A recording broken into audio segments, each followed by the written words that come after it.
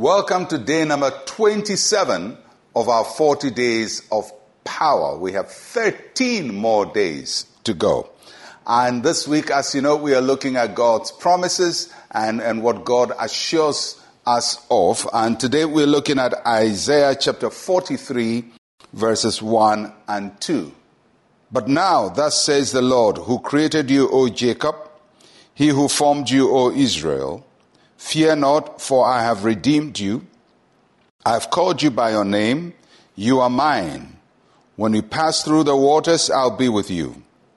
And through the rivers, they shall not overflow you. When you walk through the fire, you shall not be burned, nor shall the flames scorch you. This prophecy was given to Israel at a very critical time of its history. This is the time when the nation was in crisis. The people had been quite often in their relationship with God. They've gone into apostasy and as a result exposed themselves to danger and attack. So there is a foreign army coming against them to devour them, to take over the land. And so God sends his prophet to speak to the nation. And the interesting thing is, although the people had turned their back on God, God's love still reaches out to them, and God's mercy still reaches out to them.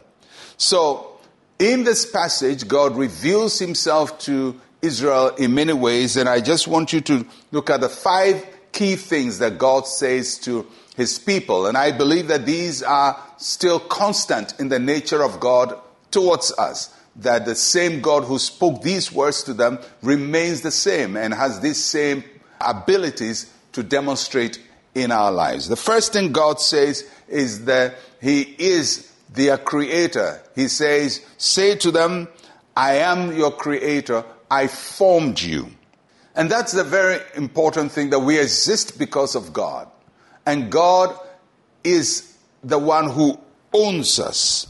He formed us. We belong to him, and though sometimes we don't live up to what he expects from us, we're still his. He formed us. We belong to God. That's the first thing. Second, God says to Israel, I am your redeemer. I'm your savior. I'm the source of your salvation. He redeemed Israel from the bondage of Egypt. But for us, he didn't bring us from Egypt. He brought us out from sin. So he's our redeemer from sin. God, our creator, is also the one who redeems us from sin.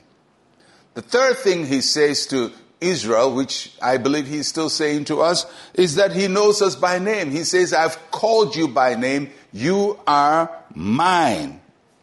God calls us by name because we belong to him. He doesn't just know us in the group.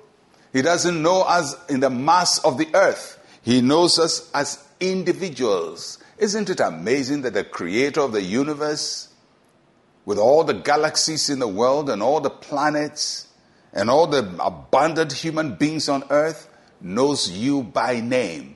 That means he has a peculiar and a special relationship with you. If you acknowledge God as your creator, and you acknowledge him as your redeemer, then he knows you by name. Your name is written in the book of life. He knows you by name. You're special to the Lord. He cares about you as an individual and as a person. That's God's guarantee to you. Then he says to them that he is with you. He says, I'm with you even though you've disappointed me, you've turned your back on me, you've sinned, I'm still with you. Doesn't mean I approve of what you're doing, but I'm here for you. And that's God's promise to us, that he is with us. There's nothing we can do that makes God totally abandon us, except in the final judgment. But in this life, when you turn away from God, you can turn back to him. You can go back to the Lord. He says he is with you. He's not against you. And the fifth thing, he says, I will protect you. When you go through the waters, I'll be with you. You go through the fire, I'll be with you. Now, you may not go through a literal water or a literal fire. The water is something that wants to overthrow you. It wants to overwhelm you. It's the flood of the river. So anything that wants to overwhelm you, it seems like so big, is the water, is the floods. Anything that wants to destroy you, the fire, and totally burn you to ashes, that's the fire. And God says, I'm with you there. You may not feel my presence, but I'm with you, and I will deliver you. So whatever is coming against you as a flood, God will deliver you. Whatever is coming to destroy you, God will deliver you. That is the promise of God to you. Let us pray. Say with me, Heavenly Father, I belong to you.